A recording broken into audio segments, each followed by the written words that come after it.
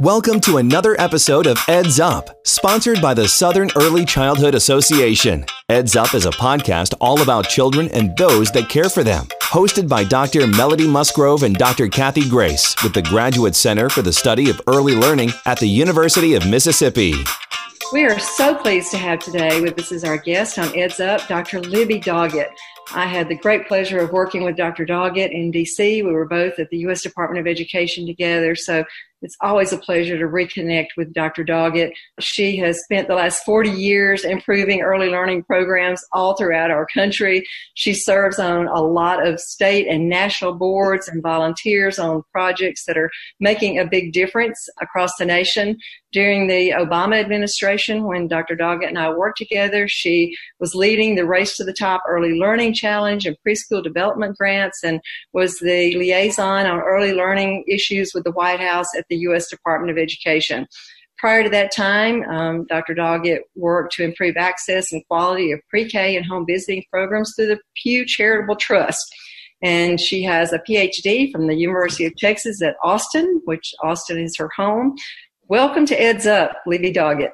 Great. Well, thank you so much for including me in this, and I'm looking forward to a great conversation. I really enjoyed the days we worked together, Melody, so thank you for your service. Thank you for yours as well. We are kindred spirits. Libby has worked also with children with disabilities, which is, of course, my area, and so we have always found ourselves agreeing on so many issues, and it's always a pleasure to catch up with Dr. Libby Doggett. So, Libby, you have such a distinguished background. You've done so much great work for young children all throughout our country. Tell us a little bit about what led you into working with young children. You know, we believe that everybody's childhood has an impact on who they are today. So tell us about what really led you into working in the field that you're in now. As I've had more time to reflect on my career, it's really been interesting because I came at it really serendipitously. This was not planned. In fact, my father and mother sent me to college and expected me to do really well in college and marry really well. So I attempted to marry well, which I did. But along the way, I learned that I was really very, very interested in young children.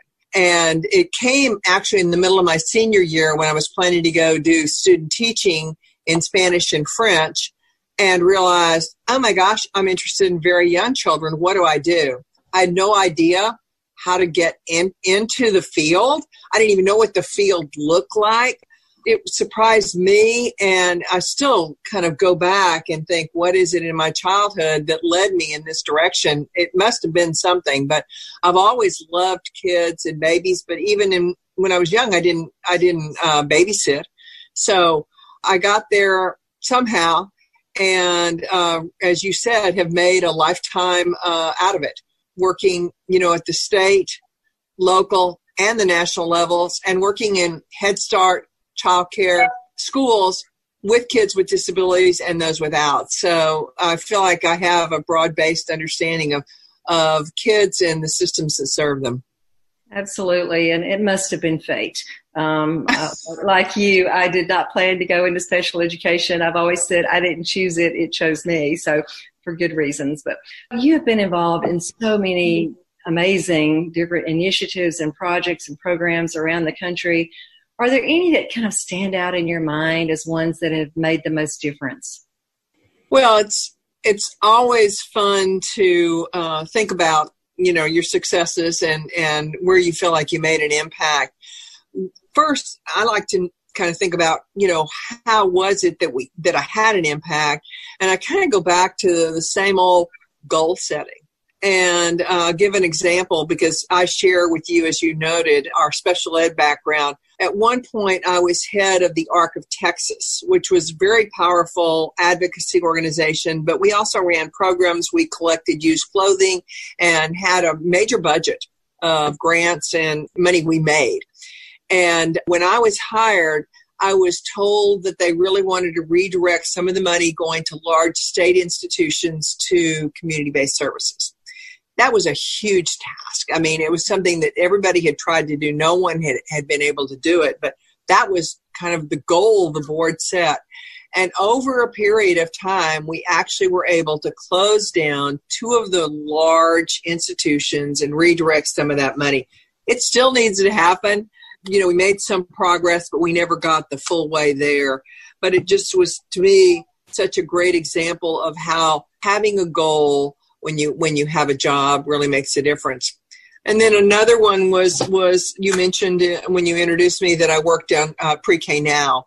And so when I was given the task with just a few staff to take this on, the goal that Pew set was to secure pre-K, high quality pre-K at that, for every 3 and 4-year-old across the country. Not even targeted, but for every child. I remember kind of sitting there with my staff at a strategic planning meeting thinking, how in the world are we going to do this? And, is it even possible? Obviously, we didn't succeed at getting pre-K for every 3 and 4-year-old. But by having that vision and that lofty goal, we really were able to put in place steps to get a long way there. That's how I got to know Kathy Grace, who's led the effort in Mississippi for so many years. So, I think goal setting has been really helpful. And those 2 examples of really trying to direct more services for people with disabilities to community-based services where they can live more normal lives and we can support the families and the natural supports that are already there, and then getting pre-K for 3 and 4-year-olds, hopefully through a diverse delivery system as you all have done in Mississippi. But really, I think are 2 kind of tangible impacts that I'm very proud of. Libby, it's so nice to visit with you. And as you mentioned, you and I met many years ago with my work in Mississippi and your support and trying to help us move forward with the pre-K initiatives. And it took us a while, but we're there. We have one of the best programs according to some of the research standards in the country. So we're very proud of that. I know now you're back in Texas and you're working on state and local issues, as you've already kind of told us about, but where do you see some of the major differences that you're experiencing in your work at each level, from the state level to the local level, depending on if there's any themes that run through those? You're a master at convening and getting people together. I saw that with the Pre-K Now work that you did.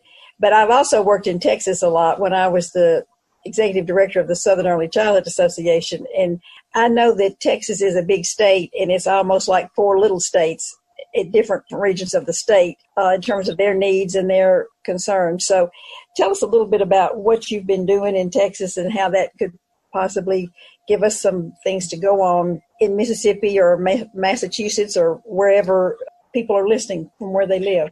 Well, Kathy, I really think you are a legend, and it was always my privilege to get to work with you because you've done so much good work, and not just in Mississippi, but across the country. So thank you.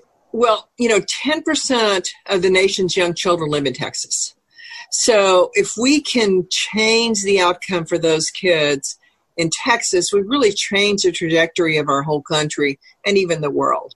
So we've really been targeted on looking at, what can we do in this very red, conservative, pick yourself up by your bootstraps state to change the trajectory. And many of our children, as in many of the other southern and kind of western states, are very poor children.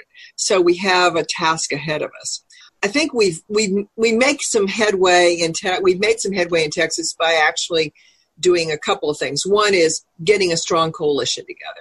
We've got to have everybody working on the same page, in the same direction, and that's always hard. In a state as big as Texas, we have multiple advocacy groups. None of them are extremely well funded, so they're always kind of struggling for funds, but they have come together in a beautiful way, and that's happened across the country as well in many other states. But I can't stress enough how important it is for everybody to come together. We need everybody working together at the state level.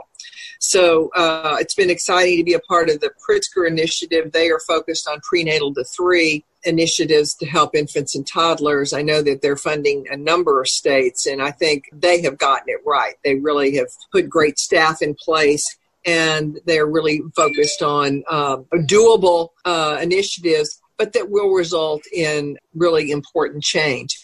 The other thing that I think that has made a difference and will make a bigger difference going forward in Texas is the business community. We have organized the business community in Austin under the brand of Early Matters.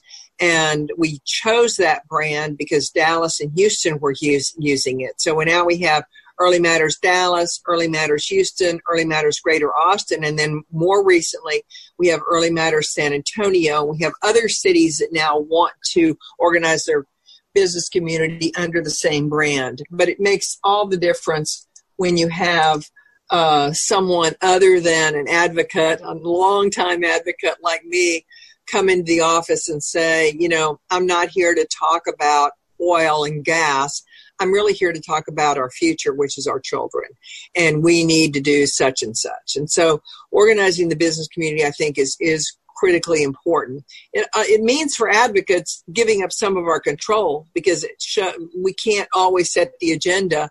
And business leaders may have a little bit different take on things. But I think in the long run, it will make a huge difference.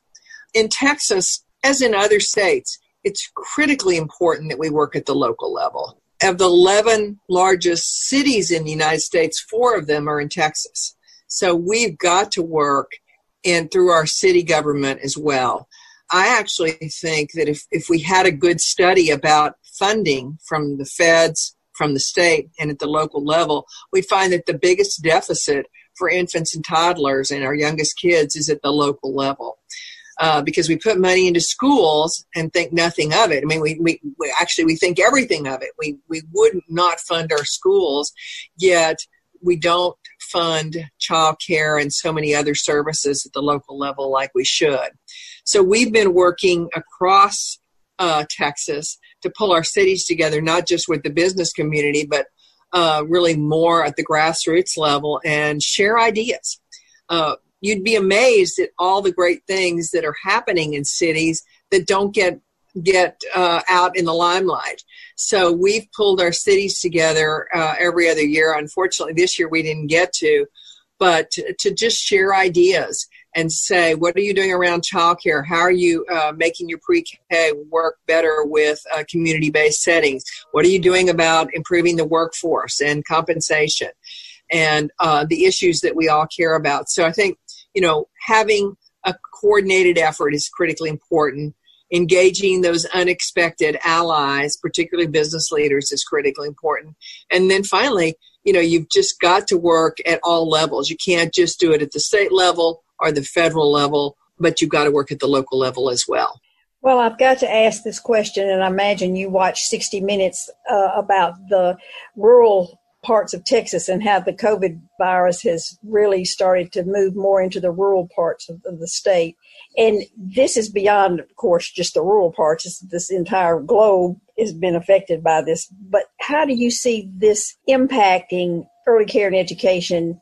Let's just say, what do you think this is going to look like 20 years from now? What is the early care and education system? None of us know. But obviously, this is going to be a tremendous challenge and opportunity in terms of just early care and education, and maybe perhaps the elevation of the importance of this, given the business communities and others now are going to have to look at, hey, we are all connected, because if the workers don't have child care, they can't come back to work and so forth. But how do you envision all of this? I think it depends on what day you talk to me. Some days I'm really excited about the future and feel like we are going to be able to use this as an opportunity, as you mentioned. And other days I'm very depressed because I do see how much money is being put out there. Some of it used really well because to both help our childcare system and our small businesses, and some of it being misused. But let's talk about the bad part, the bleak future first, and then maybe end on a high note. I do worry because everything is connected and we tend not to think it's connected. But, every time we have a tax cut or we, do a big spending bill like we have to do right now, it does mean that we're going to have less money in the future. And that, we've always had to scrimp and scrape to get money for children. And now we're going to have to scrimp and scrape even more because there's going to be less funding. So how do we position childcare and early childhood and schools even as essential that we know they are, and they've been designated as such, and we're in a different position in terms of people understanding it. But when it comes to, whose lobbyist is there and who's in charge and how they're making decisions, are we going to have the power to make the case for what we need? And, I think in that regard, Kathy, you alluded to, and it's so important, I think we all want to go forward. We don't want to go backwards. We don't want to go back to the same system we had, which we know had many flaws. So when my optimistic days, I'm like, yes, we're going to seize this challenge and, view this as an opportunity to come back in a new way. And I think that's the fun part of right now is kind of thinking about, how can we do that and what does it look like? Obviously, childcare is now an essential part of the workforce. We know that schools and teachers now are appreciated in a totally new way. We keep our 2 grandchildren for 3 hours every afternoon and do some homeschooling and then just do some fun stuff. But everybody's doing that, and we're all on Zoom calls where you hear children laughing in the background or crying in the background, or you see them get on and they give you a high five or a wave. But we all know that the teachers and our education system is critical. And how can we move forward and make sure that that's strong? Because that's a critically important part of our early childhood system and our children's system.